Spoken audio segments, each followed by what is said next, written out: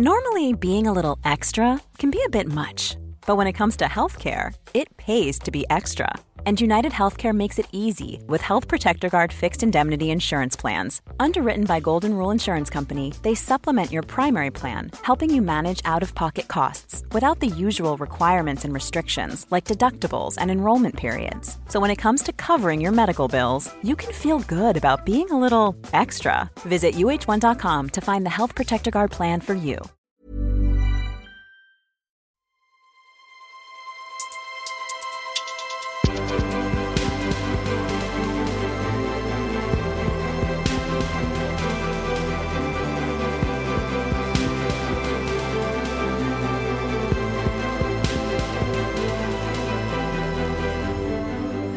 Vad betyder hållbarhet och vad kan du och jag göra för att leva mer hållbart?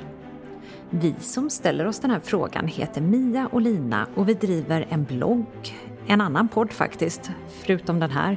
Och så skriver vi böcker om mat, hälsa och miljö och allt tillsammans sker under namnet Food Pharmacy. I den här podden så kommer vår kollega och vän Therese Elkvist att intervjua 10 olika experter inom 10 olika områden för att snacka hållbarhet ur massa olika synvinklar. Och en gång för alla försöka reda ut hur vi, var och en av oss, kan bli lite mer hållbara. Så, varmt välkommen till Hållklarhetspodden.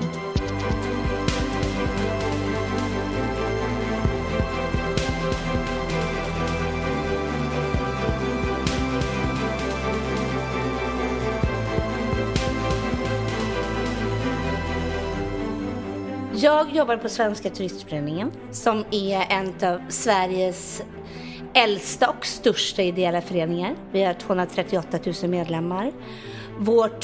Vår vision är att få fler upptäcka Sverige. Och framförallt vi som bor i Sverige. Men vad gör du en vanlig dag? Jag jobbar med kommunikationen.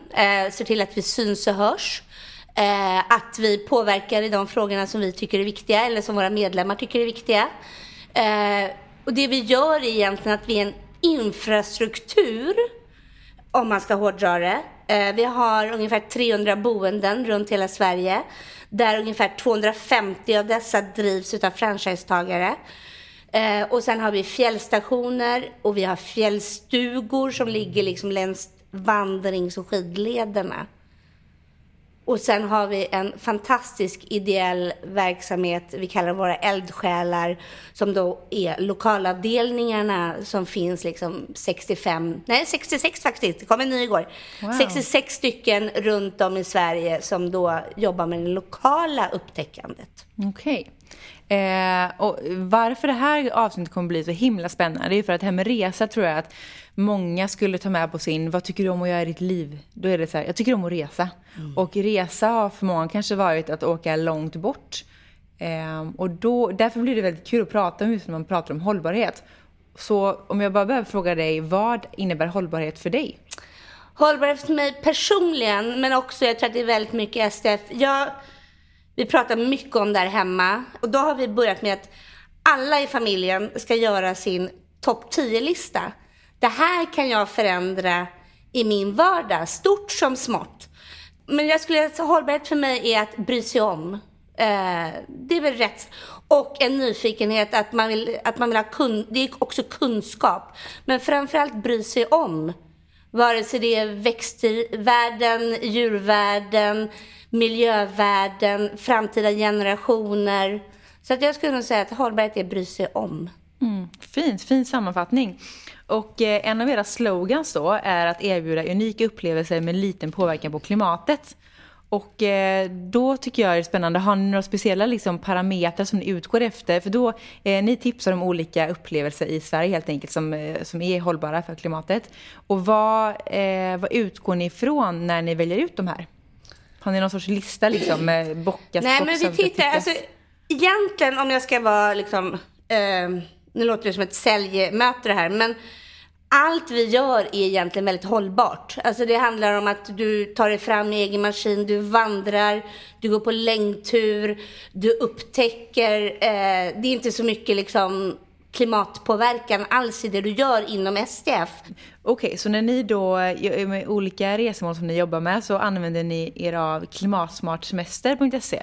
Ja, för de har ett jättebra verktyg där man då kan säga, men om jag nu åker tåg till den destinationen, om jag gör den här aktiviteten, om jag bor på den här platsen eller på det här boendet, vad får jag för avtryck då i själva liksom min klimatbudget?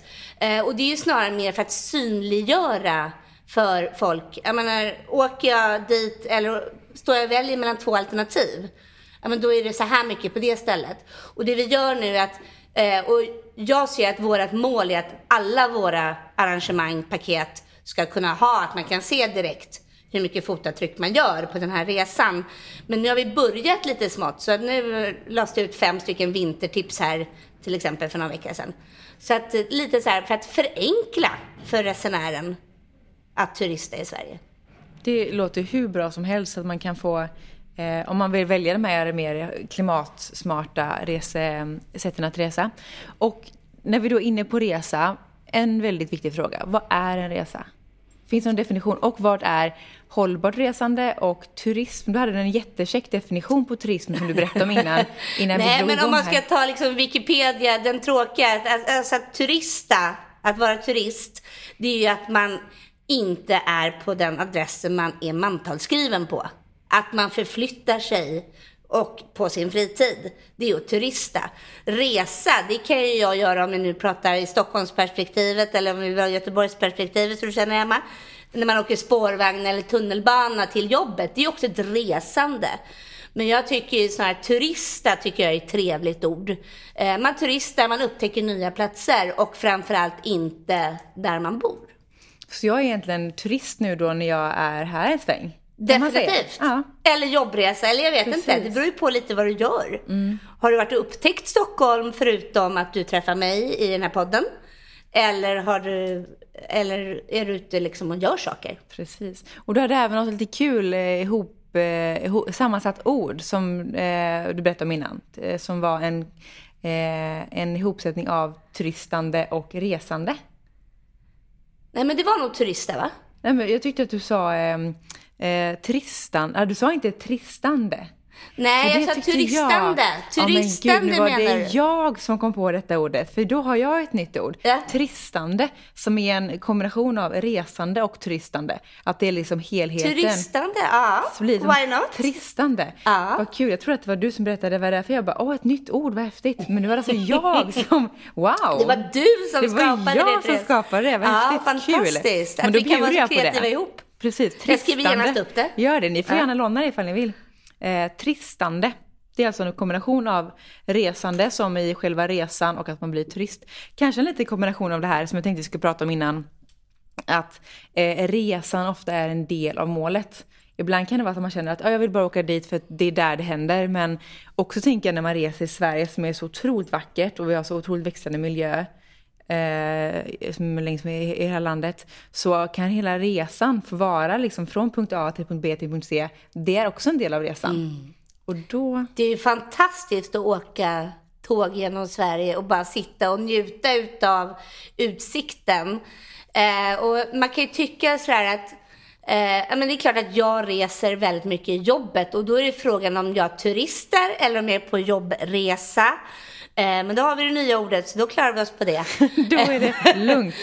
Men jag tycker att det är fantastiskt. Och bara du vet när man kommer upp och växer liksom från att gå på i Stockholms central och sen 16-17 timmar senare så ser man liksom svenska liksom lapporter, man passerar Kiruna vid frukost och sen så ser man den magiska, man brukar ju när SJ gör så här undersökningar, vad är den vackraste tågsträckan i Sverige, då är det väldigt ofta just mellan Kiruna och Narvik. Det är från Norge då, men som är liksom så otroligt vackert. Wow. Men även tycker jag nu när jag åkte ner till Bohuslän häromdagen och det är också väldigt fantastiskt att bara se dessa städer och bara, men gud, vad gör de här? Vad arbetar de med här? Vad är det? Jag tycker det är superspännande att färdas med. Och när man inte behöver sitta och hålla händerna på en ratt och köra själv, utan det är någon annan som färdas åt den. Precis. Tror du att vi i Sverige och kanske på andra platser också behöver lite tänka om kring vad en resa är? För att bli mer hållbara? Ja, jag tror lite som du var inne på i början, att man måste tänka att resan är en del, eller transporten ska vi kanske säga då. Transporten till resemålet är en del utav upplevelsen. Om jag då lite icke-politiskt korrekt ska ta ett utländskt perspektiv i detta. Vi älskar att åka skidor i min familj. Vi har alltid åkt till Alperna någon gång under vintern liksom, för det är väldigt vackert och härligt där. Och nu säger min man så här, för nu är barnen så stora så nu behöver vi inte åka på sportlov längre. Och han bara, ja men nu kan vi inte åka en liten weekend ner. Gud vad trevligt, italienska Alperna, äta liksom lokala råvaror och mysa liksom. Och då säger jag så här, ja men du vet att då åker vi tåg, älskling. Han bara, nej men jag har inte de semesterdagarna. Men då kom jag på det geniala själv. Eller det är säkert någon annan som kom på det också. Men för mig var det min idé. Det var att, jag menar, även om du flyger ner till Alperna så går det ju en resdag, hur du än gör. Och nu, om du åker då tåg, och dessutom nattåg, då tar det ungefär 23 timmar ner till Milano. Någon kanske blir arg för att jag har räknat fel. För det är det här som är svåra med att åka tåg ner i Europa. Då tar det 23 timmar. Men då kan han sitta och jobba på tåget. Så då behöver inte han ta ett semesterdag. Och det köpte min man. Och då blev jag så nöjd. För då kan vi åka på lite weekendresa. Men vi flyger inte ut utan vi åker tåget.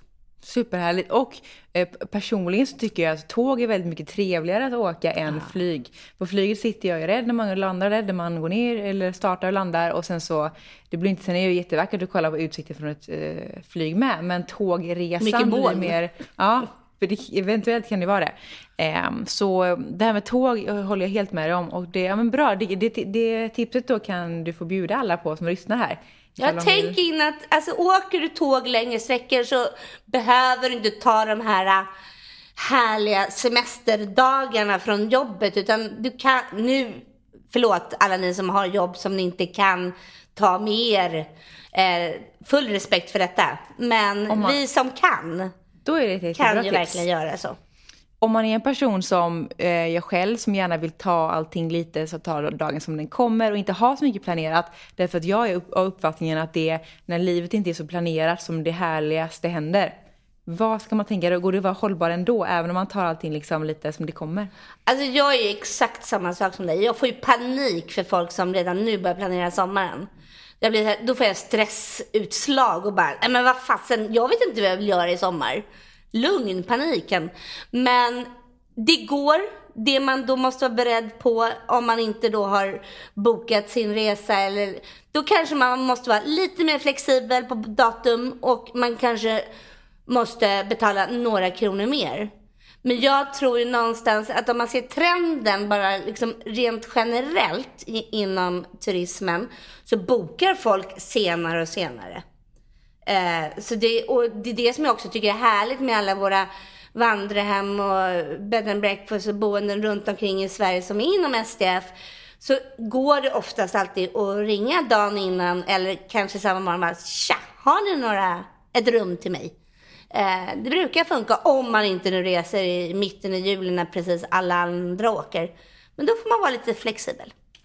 Det låter ju hur bra som helst. Och om man har några timmar över sig en helg och vill åka iväg någonstans, så beror det såklart på vart i Sverige man bor. Men vad kan man göra då för att få komma ut på en liten sån helgtripp som inte behöver vara så där planerad? Alltså vi har en liten rolig lek hemma sedan några år tillbaka. För jobbar man på Svenska turistföreningen så får man alltid så här frågan, men var ska vi åka? Du måste ju veta var de bästa ställena är och sådär. Och så vill man inte då vara elak mot kanske de som är i Brantevik, det fina boendet vi har där, till det fina boendet uppe på i Lärbro på Gotland eller vad det nu är. Och då får man ju svårt att välja. Men då är mitt tips, då kommer ett nytt tips. Då tar man en Sverigekarta och så leker man den gamla blindboxleken. Man blundar och pekar och så åker man dit. Det låter helt fantastiskt. Och det där är typ med min bucketlist. Och bara, då har jag nog kanske tidigare tänkt världen. Och där tänker vi ska prata om också sen liksom perspektivet av vad en resa är för något. Men att man då ska liksom öppna. Det känns som att det har varit så här massa romantiserade filmer där de bara öppnar en bok och tar dit de ska åka. Men då man kan ju faktiskt köra på en Sverigekarta. Eller kanske till och med en regionskarta. En regionskarta om du bara har några dagar på dig. Exakt. Och det är ju det som är lite härligt. Och det är lite det som är SDFs gamla liksom, eller visionen att få fler upptäcka. Och även upptäcka i närområdet. Sen om vi går tillbaka till turistdefinitionen så är ju det med en övernattning. Men det behöver inte heller alltid vara. Nej, just det. Så att jag tycker, och det är också för att jag är en beslutsångestmänniska. Lite som att vad ska vi göra det vet jag för sig, för vi har ett fantastiskt litet gulligt hus på Gotland. Men just det här att då slipper jag ta beslutet. Då är det liksom blindboxleken som tar beslutet och dit åker vi. Och det är också ett sätt som förälder att få visa barnen, men man behöver inte alltid åka till storstäderna. Man kan hamna i en liten på en gullig plats som man aldrig har varit på. Verkligen, och tänk då att göra det här till en liten tradition i kanske sin familj eller själv. Att man åker ut på de här lite då och då och gör sin egen lilla reselista som man sen kan tipsa vänner om. Att vet du, jag var på det här otippade stället. Åk dit, superhäftigt. Eller gör en bucketlist att man ska vara i alla Sveriges landskap inom det är häftigt. 10 år. Det är riktigt häftigt. Ja. Att resa har väl tidigare kanske varit synonymt med att man ska resa jorden runt. Men vi vill visa att det även fungerar så himla bra att turista i Sverige. Absolut. Och jag tror att man kan applicera hela tänket som man då tänker när man vill åka någonstans i världen. Bara applicera det på Sverige som land istället. Vill du komma till vandringsleder, det finns det i Sverige. Vill du åka skidor, det finns det i Sverige. Inte som Alperna, förstår jag. Jag har aldrig åkt skidor, men jag förstår att det inte är som Alperna uppe i Sverige. Då måste jag faktiskt slänga in ett tips där. Okay, jag får lite dåligt samvete att jag tipsade om Alperna. Men alltså, om jag åker upp till Nolja, som är hemmaberget i Abisko, så har du Sveriges i särklass bästa off-pist-skidåkning och lättillgängliga. Det går till och med liksom en gammal sittlift upp.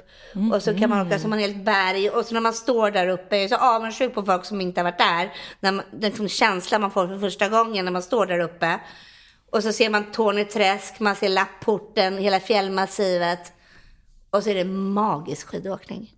Sen kan man också åka pulka bara uppe där uppe. Så man behöver inte åka skidor. Ja, det låter livsfarligt. Jag tror att jag skulle hålla mig inne i en mysig stuga och laga lite god mat. Kanske. Det är så snällt. Ja, okej. Det är snällt med Sveriges bästa off-pist. Ja, alltså man får välja vilken nerfart man tar. Så pass mycket om skidåkning kan jag att jag förstår att off-pist är inte snällt. Men för de som kan kanske det är bra.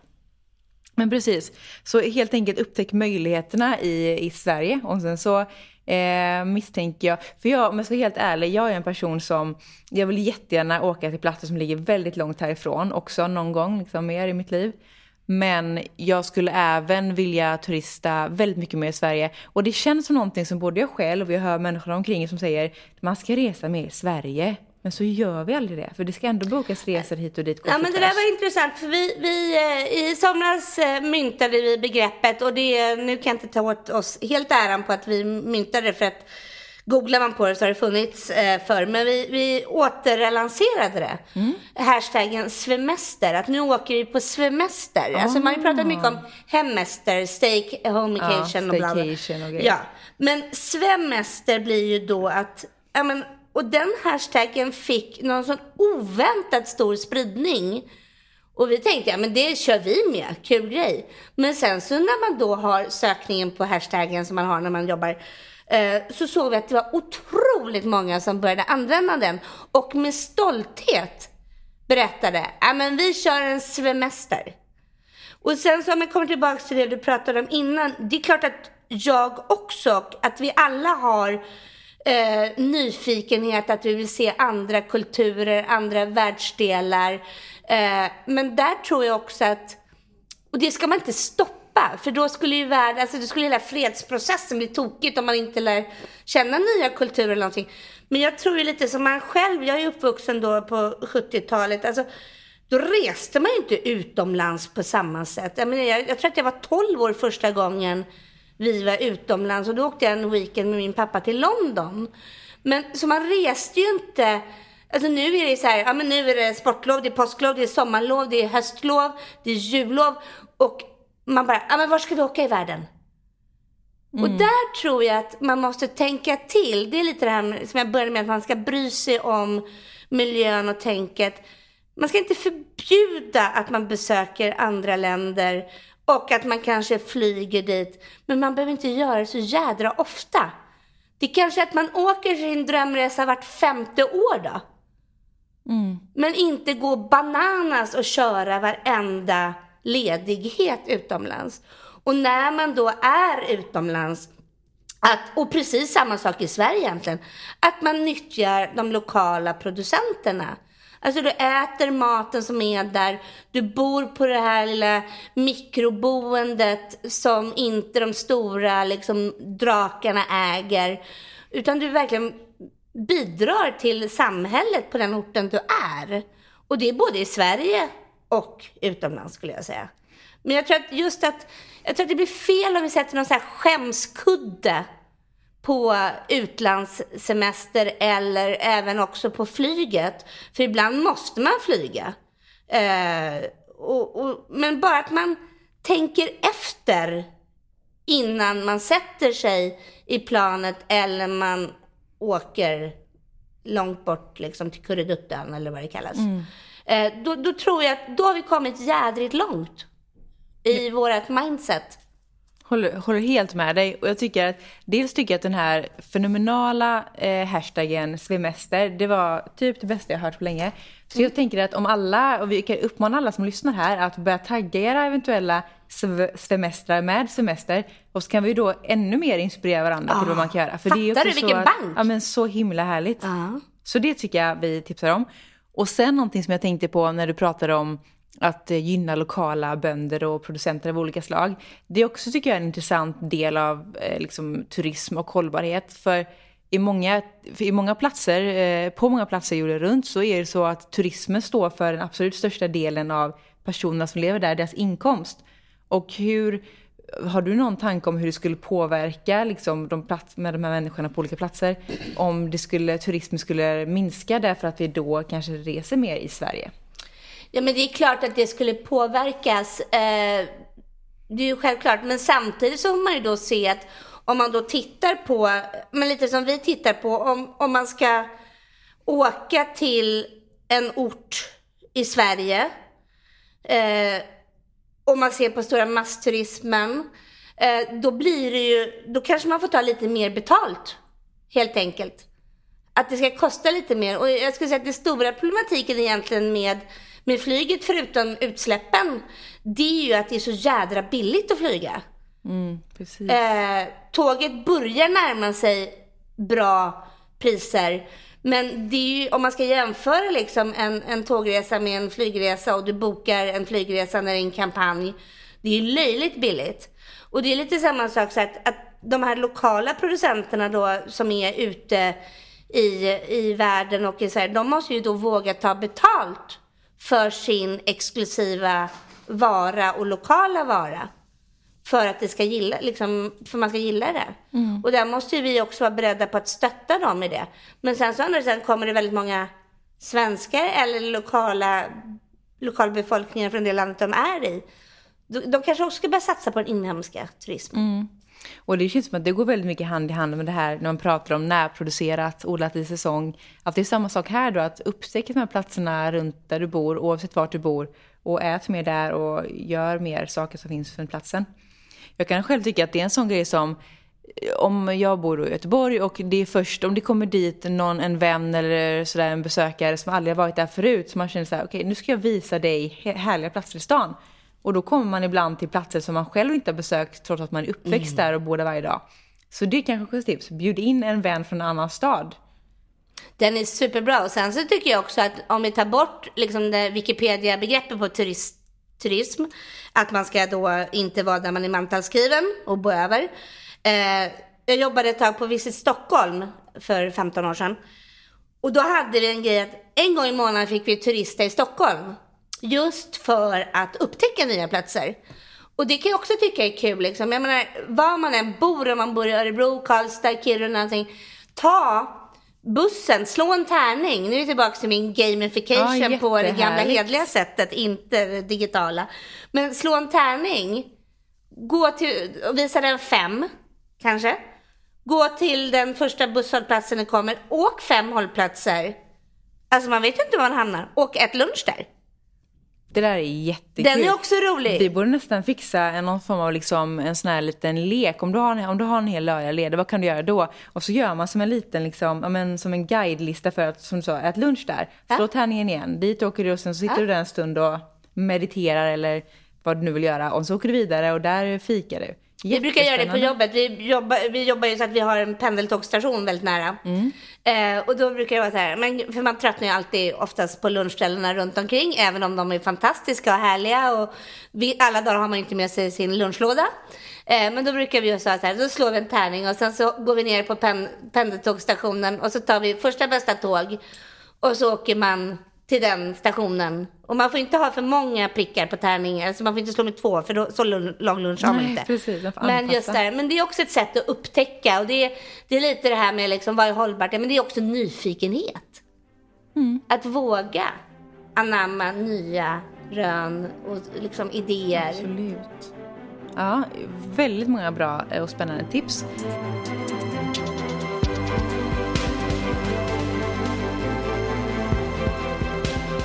Resan i sig, att transportmedlet har ju en som spelar stor roll när det gäller hållbarhet. Men sen finns det också, sen slutar det inte där. Utan även hur man bor, vad man äter, hur man tar hand om sitt avfall från det man äter.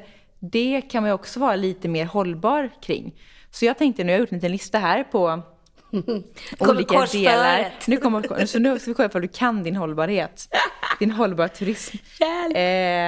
Men så jag tänker att vi går igenom och pratar lite specifikt i varje punkt så att vi kan tipsa om hur man kan tänka kring de olika bitarna. Resa har vi, och det var det jag pratade om innan, att man kan dels kolla på den här checka hemsidan som beräknar lite hur de olika valen man gör, hur de påverkar. Och sen tror jag de flesta vet av oss att generellt sett så är tåget ett väldigt bra färdmedel om man inte liksom vill cykla eller om det inte är en möjlighet eller vandra. Ni pratade även, vet jag, om att om man ska börja vandra någonstans, att man kanske till och med kan börja vandra tidigare, så att man inte alltid måste ta sig till en plats för att börja där, utan till resan börjar redan när man stänger dörren hemma. Det tycker jag låter härligt. Ja, men och det är någonstans där resan börjar. Den börjar egentligen när du börjar packa. Just det. Vad ska man ha med sig? Eller egentligen när man har bokat. För då har man ju mindsetet och man har drömmen att om en dag, du och jag är om en dag, men i vanliga människor kanske har om 3 månader, ska åka någonstans. Nej men det är klart att även om jag måste säga att svenska flygbolag som jobbar jättemycket med klimat, hur ska de bli bättre på klimatet och hela den här biten, och man kan kompensera och hela den här biten, så är det ju klart att det är ju en stor skillnad om vi nu tar Stockholms perspektiv, att du flyger Stockholm-Kiruna än att du åker tåg Stockholm-Kiruna. Och om du dessutom då lägger på att du åker helikopter från Nikkaluokta upp till Kebnekaise fjällstation, då har du ju nästan bränt en 1/3 av hela din klimatbudget under ett år. Och den blir ju väldigt mycket mindre om du tar tåget upp och sen så tar du och vandrar de kilometrarna upp till fjällstationen. Så vi har ju till exempel stoppat nu att vi ska inte erbjuda persontrafik med helikoptrar. Om det inte är så att såklart ska det vara tillgängligt. Kan du ta dig dit för egen maskin, då är det självklart att du får åka. Än en gång, pekpinnegrejen funkar inte, utan man gör det man har möjlighet till. Och men bara man tänker efter. Det är en bra Men sen start. så vill jag också tipsa om när det gäller resan, att de inte bara liksom gör tåg kontra flyg. Men vi har ett fantastiskt busstrafiksnät i Sverige med bussbolag, men också och lokaltrafik och hela den biten, men också samköra. Alltså kolla, men nu ska vi upp till vad ska vi ta? Vi ska åka upp till Järvsö och åka dit, var det ett dumt exempel för det går ett sjukt bra tåg, den stannar precis utanför. Men vi ska till Kungsberget till exempel. Ja, men kanske då är ju sociala medier fantastiska. Gå ut och bara, är det någon annan som vill hänga på, så är man fler i bilen. Och tänk vilket kul samtal skulle bli där med helt okända människor som har samma mål. Gud vad spännande. Så det finns ju massa tjänster som är just som heter samåkning hit. Det finns massa olika plattformar. Bra tips, kolla upp det. Okej, och när man då är framme på sin plats så vill man ju kanske bo någonstans. Ja, det är en fördel. Det är en fördel. Bara så det är tält eller om det är en säng. Precis, bara man bor någonstans. Hur kan man bo så hållbart som möjligt? Alltså där tror jag att man måste vara lite farande, eller där måste man ju fråga boendet. Vad är en hållbarhetstänk? Hur jobbar ni med det här? Vi har skapat något som heter hållbarhetslöftet. Som inte är något certifikat alla Svanen eller Krav eller något sånt där. För det är väldigt svårt. De flesta utav våra SDFs boenden runt om i Sverige är enmanna, tvåmanna företag. De här stora certifieringarna som är jättebra, men de tar mycket tid att fylla i alla papper. Och det har inte de här människorna. För de ska ju ta emot gäster, de ska städa, de ska laga frukost. De gör ett fantastiskt jobb. Så då har vi gjort ett hållbarhetslöfte som är 10 punkter. Där då, det är ett hållbarhetslöfte till gästen. Alltså har jag uppfyllt hållbarhetslöftet inom SDF så är det här ett okej boende. Då behöver man inte ställa de där frågorna. Och då är det ju inte bara sopsortering, utan det handlar ju om vattenspolade toaletter, det handlar om elförbrukning, det handlar om hur du är i det lokala samhället. Alltså det är väldigt många parametrar som är det här hållbarhetslöftet. Det låter superbra, och det är såna här hjälpmedel som jag själv och jag tror många med mig är ute efter. Det funkar inte att sitta själv och googla fram och kolla liksom allting, utan det är ju superbra att det finns såna här små hjälpmedel då. Så ja, och sen så tycker jag om inne på boendet också.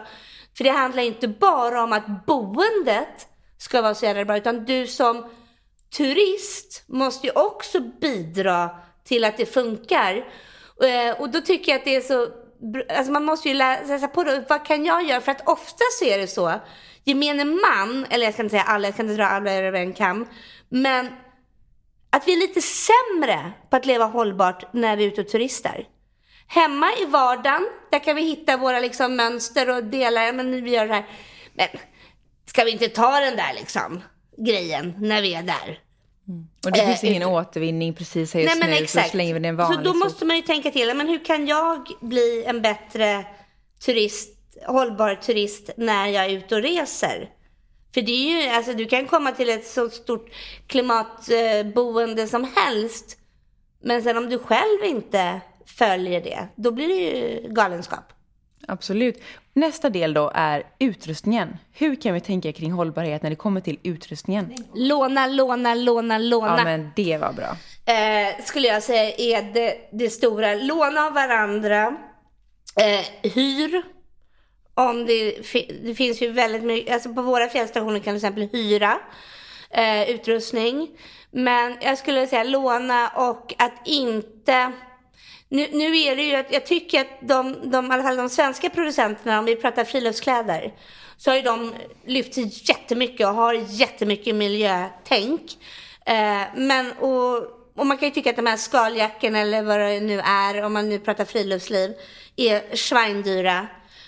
Men då kanske man måste också tänka, men de här håller i 10 år. Och att man kanske inte behöver vara den mest trendkänsliga personen när man är ute och använder utrustningen. Men jag skulle säga låna varandra. Och vi har haft jättemycket diskussioner om det här hemma. Just om vi då tar bort det turistande eller verktyg. Min man är det. Nej, jag vill inte låna. Jag tycker det är pinsamt att låna. Jag tycker det är pinsamt att låna bil. Jag tycker det är pinsamt att låna en slagborr. Förlåt min man att jag nu dissar dig helt i detta. Men där är ju sån galenskap att alla ska äga allting. Och det är ju samma sak med en regnjacka eller på stövlar eller vad det nu må vara. Så jag skulle låna. Och också ta bort skämskudden för att låna saker av varandra. Det är intressant det där, för jag kan känna igen det att inte att jag själv tycker att det känns pinsamt, men att det finns någon sån liten grej att det ska ägas själv kanske. Och det är intressant för det sådär. Det är en helt annan fråga. Men då har du ett bra... Känn inte det helt enkelt. Det är okej, fritt fram och låna. Och jag tycker att det är kul att kunna låna ut saker. Så delar man upp det liksom. Och det tänker man, det är inte en tillfällighet att många sådana här delningsekonomi-grejer som typ Airbnb, som Sunfleet, såna här co-körning, vad det nu heter, med bilar. Just det. Att det funkar. För då innebär det att man inte äger någonting utan man delar på det som redan finns. Ja, och Toppen. där måste man då en gång, precis som vi pratade om i början, det här med att om man då är spontan, men då får man vara lite flexibel. Då kanske man inte får de röda byxorna, man kanske får ett par gröna byxor istället. Eller de kanske inte går att knäppa den översta knappen eller något liknande. Nej, men så att man måste ju också vara lite flexibel på den biten. Men sen så tycker jag att det är intressant om man då ska prata med... Det är ju startat precis, apropå delningsekonomi, det här Do Economy, ett kort, ett betalkort, där i framtiden att man ska kunna se alla sina inköp, hur mycket det påverkar miljön. Men det är ju en ekonomisk grej, men det är lite samma sak där. Och de, nu vet jag, pratar om, de ska ha ett stort seminarium och prata om just kläders miljöpåverkan och framförallt då outdoorkläder. Så att det börjar ju bubbla överallt. Och det tycker jag är häftigt. Jättehäftigt.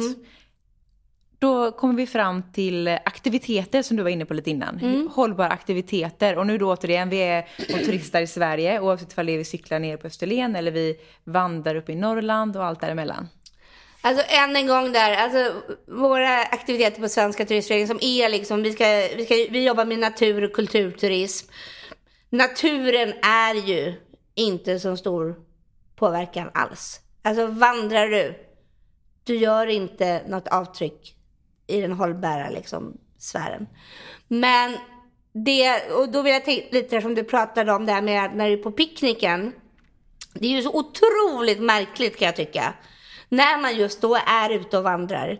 Vi gör en grej nu, vi mäter skräpet på fjället med tillsammans med Håll Sverige rent. Där vi då har mätt nu i 3 år tror jag det är. En yta. Och så mäter vi liksom, vad är det för typ av skräp? Vad är det för varumärken eller vad den må vara. Men jag tycker det är så fascinerande att folk kan vandra på våra fantastiska vandringsleder i Sverige. Vare sig det är Skåneleden eller Kungsleden. Och droppa skräp. Det är otroligt. Alltså det är inte trevligt skap någonstans. Nej. Och det är lite intressant av att nu när man tittar då tänker man så här med hela debatten, nu ska skräpet minska. Men tyvärr nu när jag fick siffrorna, då har den ökat i vissa delar. Och vad är det för typ av skräp som hittas men det absolut främsta om man tittar på i fjällen, det är ju, nu kastar jag lite sten i glashuset, men det är ju alla idioter som snusar eftersom jag själv snusar. Och där är ju någon slags en okunskap att man tror att en liten snuspåse ska slukas upp av jorden, att det är inget farligt. Men då vet man inte att det är massa plast i de här små snuspåsarna. Så de är ju lika dumma som en cigarettfimp. Om man nu ska ta. Men sen är det godispapper, det är sån här gasolköksbrännare liksom. Så det är så här konstiga saker som ändå... Och jag tycker någonstans, nu vet jag att Naturkompaniet gjorde tillsammans med Håll Sverige, så tog de fram en påse. Som man då skulle kunna med sig som är förslutningsbar. För det är också en sak, vandrar man mellan våra fjällstugor och så tänker man, nu kommer jag till en fjällstuga som ligger in the middle of nowhere. Här kan jag dumpa mitt skräp. Men då tänker man inte att, men hur ska vi få det skräpet ner till väg igen? Så där måste ju, vi som Svenska Turistföreningen måste ju bli bättre på att informera gästerna. Att det är jättebra att du lämnar i rätt återvinningskärl här på våran fjällstuga. Men hur ska det komma ner? Och just skräp, och framförallt kladdigt skräp, kan vi ju inte ha kvar till vintersäsong när det är mycket mer miljömässigt. Vi försöker ju göra alla stora frakter på vintertid. Och upp med bandvagnar och skoterlass och sånt. För helikoptern är ju mycket sämre. Men det går inte att behålla liksom massa illaluktande skräp uppe. Så att där tänker det, vare sig i en nationalpark eller om man är ute på fjället eller ute i Stockholms skärgård eller på västkusten. skräpet måste ju tillbaka till väg. Plocka med skräpet helt enkelt. Men plocka med det är väldigt grundläggande kunskap, tänker jag. Så det får inte bli några problem efter. Och någonting då, ett av mina hjärteämnen är ju maten. Hur kan vi äta så hållbart som möjligt? Den känns ju lite stressande att sitta och prata just med dig om. men det är lite, vi var inne på det tidigare, men lite det här med att äta så lokalt som möjligt. Och se vad finns. Och vi jobbar jättemycket det på våra restauranger vi har. Jag vill nämna, det finns en fantastisk fjällstation som heter STF Kolåsen som ligger i Jämtland, där de har i stort sett är självförsörjande när det gäller både kött, fisk och grönsaker. Där till och med de åker med grisarna när de ska till slakt, åker de dit själva med dem för att de inte ska bli stressade. Och det är ju så lokalt och härligt som det bara kan bli. Så helt, men det är så lokalt som möjligt och gynna dem på plats. Ja. Perfekt.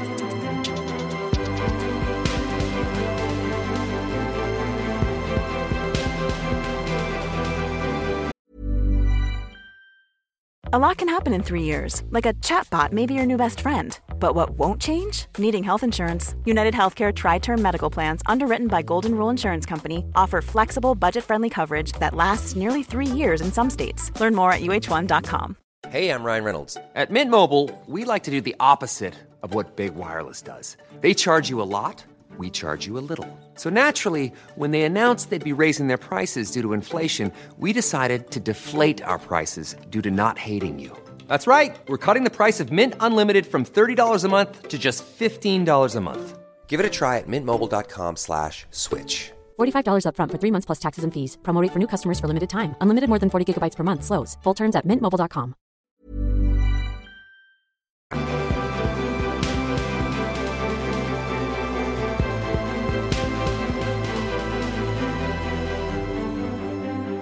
När vi ändå har det här så tänkte jag passa på att be om dina bästa restips i Sverige. För jag satt ju själv då i mellandagarna och kände att nu det här året, 2019, ska bli mitt Sverigeår när jag ska då #svemestra. Så jag har ju i min tanke bokat en resa upp till Kebnekaise. Får se när det blir, det tar vi nog på liksom en sån klackspack när det kommer som vi vet nu. Men då vill jag ju ha dina bästa Sverigetips. 3 favoritmål kan vi ta som du vill tipsa om. Och sprid gärna ut i säsongen då ifall man vill ha någon sommar. Jag vill börja med att säga att just Kebnekaise, åk dit i början av september. Okay. För att i juli är det ju otroligt mycket folk. Okay. För det har ju blivit, alltså hela friluftstrenden har blivit väldigt, väldigt stor, så att det är väldigt många som åker dit. Men jag skulle säga, ta det lite senare om det går. Ja, men det går. Och då kan det vara mer spontan. För då är det lättare med tågplats och boendeplats och sådär. Och tänker jag att snön most likely har smält bort, eller? Kan inte det vara ett problem bland annat somrarna att det är lite snö på toppen? Eller nej? Ja, men det är det alltid, för det är glaciär där uppe. Okej, det är det. Ja, du ser, jag är inte påläst. Så snön kommer alltid möta någonstans. Okej. Ja, men den är ingen fara. Men man måste tycka, väder och vind är ju väldigt beroende. Och sen så tycker jag också när man åker just till Kebnekaise så ska inte målet vara att bestiga Kebnekaise. För det är väldigt mycket beroende på väder och vind om man kommer upp. Men definitivt gå en guidad tur om man är nybörjare dessutom. Men också att det är otroligt hela massivet med Tarfala och liksom bara gå runt där. Och man kanske är nu inte så van att man gör istället dagsturer och kommer tillbaka till fjällstationen och äter middagar och badar bastu och myser. Går det att ge sig upp dit själv eller behöver man ha med sig någon som är liksom certifierad guide på något vis? Jag skulle säga gå upp på toppen skulle jag rekommendera att man har guide med sig. Bra, det kan vara bra att veta. Okej, så tips 1 då har vi Kebnekaise. Har vi något mer tips? Det här är ju precis som jag sa innan då, när jag försökte komma undan med den här frågan med att säga att man ska ta en Sverigekarta, blunda och peka och åka dit. Just det. För det blir ju alltid någon som blir arg om jag inte tipsar om dem. Vi behöver inte tipsa om så specifika. Nej, men något jag måste tipsa om. Alltså, jag är ju halvgotlänning. Jag älskar ju Gotland. Framförallt min lilla paradisö Fårö. Och där skulle jag också åka kanske antingen i början av sommaren eller efter sommaren eller off-season. För det är ju en fantastisk kultur, liksom natur. Jag, efter 49 somrar där så älskar jag det fortfarande. Men sen så tror jag också att sen Kolåsen som vi pratade om innan. Vart ligger det? Det ligger i Jämtland. Där är också fantastisk vandring. För om man då vill vandra så finns det ju vandringar i hela Sverige. Och vandring är ju också bland de enklaste sakerna man kan göra. Man behöver egentligen bara ett par sköna skor. Och du kan ju vandra. Men det finns ju hur mycket leder som helst i Sverige. Så jag skulle snarare vilja tipsa om aktiviteten på din Sverigesemester. Sen så tänker jag själv anamma den här bucket list-grejen. Att jag ska besöka alla landskapen innan jag. Men sen så om man då kommer från västkusten som du. Då kanske man ska ut i Stockholms skärgård. Då finns det Svartsjö, Gällnö. Det finns ju fantastiska öar, Möja. Underbara platser som man kan besöka. Sen så finns det jag var själv nu precis här nere innan det blev för höstigt. Det var väl i slutet av september. Nere på Ivö. Det är alltså i Skåne. Skånes största sjö, Ivösjön. Där det finns ett fantastiskt boende. Där de också har den här lite klyschiga från jord till bord mentaliteten. Men underbar, man åker en liten vägfärja ut. Så det är också ett tips. Men jag vill ju då slå slag för svenskaturistföreningen.se. Där finns det ju väldigt mycket ställen som man inte kan ha hört talas om innan. Och tänka lite utanför det vanliga. Och jag tror ju någonstans att man vet ju själv när man är ute och reser och när man kommer hem. Man vill ju få följdfrågor på kafferasten på jobbet. Och åker du då, inte för att det är något fel på Åre eller Sälen eller Visby eller Göteborg eller Marstrand eller dit vi har väldigt mycket turism. Så åk till ett ställe, jag menar, som Abisko har vi åkt till väldigt mycket sportlov. Man får ju alltid följdfrågor. Men åker jag till Åre som är en helt fantastisk by så får jag inte lika mycket följdfrågor. Då är det mer så här, men hur var backarna då? Men ja, vadå? Kan man åka skidor där? Kan man göra det? Kan man vandra där? Alltså det är ju så den egocentriska biten i själva liksom, man vill ju att folk ska vara intresserade av dit man har åkt. Vare sig det man lägger ut i sina sociala medier eller kafferasten på jobbet. Det tror jag verkligen att det ligger någonting i. Så upptäck nya platser är lite liksom sammanfattningen tycker jag. Och jag tycker det låter helt fantastiskt. När vi är inne på favoritresemål så vill jag bara passa på att tipsa om Österlen. Och hela Skåne för den delen. Och Halland. Därför att där finns det så många producenter och små restauranger på bakgårdar, butiker på landet och platser där man kan gå och plocka sina egna frukter och bär. Och, det är så sjukt mycket härliga, mysiga ställen att bara promenera runt mellan eller cykla för den delen eller ta bilen om man vill det. Och bo runt på de här olika platserna. Och det är helt underbart. Det är kanske mitt bästa sätt att spendera några sommarveckor i Sverige faktiskt. Lite sydsvensk patriot blev jag nu. Men verkligen så kan jag rekommendera att ta er ner till södra Sverige. Så, ja men absolut, det finns ju jättefina platser och fantastiska ställen att äta. Vallåsen har till exempel Vallåsens värdshus, jättefint och jättebra liksom mattänk. Där Grimsnäs herrgård, STF i Småland, också superfint. Där bopensionat på Öland, om man är inne liksom i ditt ämne matkänslan, så är det ju underbara ställen. Det låter helt fantastiskt. De får jag kika närmare på. Några avslutande frågor nu innan för nu har vi pratat här i snart en timme. Och då tänkte jag att du ska få svara på 2 frågor som jag brukar ställa som 2 avslutande frågor. Och det är dels så undrar jag om du ser några trender inom hållbart resande och turism. Några nyheter, något som du tror kommer bli större framöver. En liten kort summering bara. Ja, alltså om man tittar på all statistik och allting, och statistik som inte bara vi går ut med, det är ju att tågets framfart. Om man tittar på Facebookgruppen vad heter det? Tågmästare heter det, va? Tågsemester. Den är ju fantastisk och man kan söka liksom, men nu ska jag åka till Verona och så söker man där, så är det alltid någon som har tips på hur man ska åka dit. Men och jag tror att, eller man ser ju det på statistiken, flyget går ner, tåget går upp. Jag tror att den stora utmaningen där är att hitta den som gör den första plattformen, att du kan söka tåg på samma sätt som du kan söka en flygresa, kommer bli Guds gåva till resandet. Just för att det är lite krångligt idag. Sen så finns det några små aktörer som är superduktiga och hjälpsamma och hjälper dig att boka. Men det tror jag är den stora utmaningen. Och nu tog ju för sig EU ett beslut på att det ska finnas en gemensam bokningssystem för tåg i Europa. Men sen så tror jag mycket på det här som vi märkte det i somras, semester. Man vill upptäcka Sverige, och inte bara att man inte vill åka utomlands, utan också att man blir intresserad av sin historia. Var var kanske mormor och morfar när de var små? Var reste de? Alltså intresset för att besöka platser som man kanske som barn hörde talas om hemma, eller som man själv besökte som liten, som man inte har återvänt till, som man kanske visar sin nuvarande familjekonstellation, de här platserna.